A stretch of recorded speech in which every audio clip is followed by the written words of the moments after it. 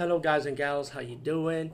Today I'll be talking about an awesome way to start your free podcast, and I mean free, no catch, no gimmicks.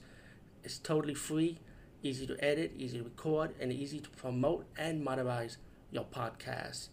It's called Anchor.fm, and I highly recommend you guys and gals check it out and start your own podcast and let your voice be heard.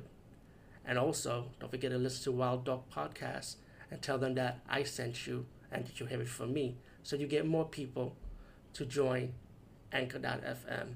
You will not be disappointed because they will also put your podcast in other platforms and then make it very, very much easier for you. Have a great day, everybody.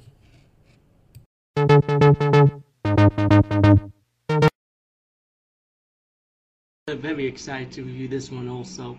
This movie is called Dead Heat. Classic movie. Speaking for me, it's a sci-fi action comedy. You have Joe Piscopo and Treat Williams. To me, good actors. They're comparing this together. I think Joe Piscopo compared this movie to Lethal Weapon, RoboCop, Night of the Living Dead combined together, but in a comical sense of form. It's about these two cops. They investigate a case about these lifelike dead bodies coming to life and why they were brought back, how they came to life.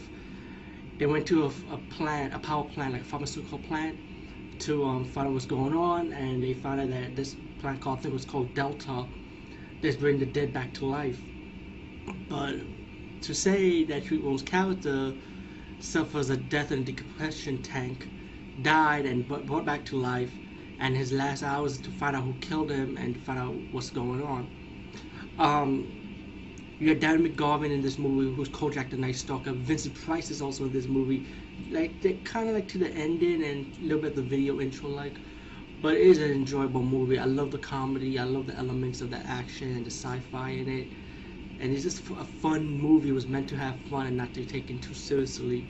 This is a great movie, man. To me, I like the zombies, the special effects. Let's check it out.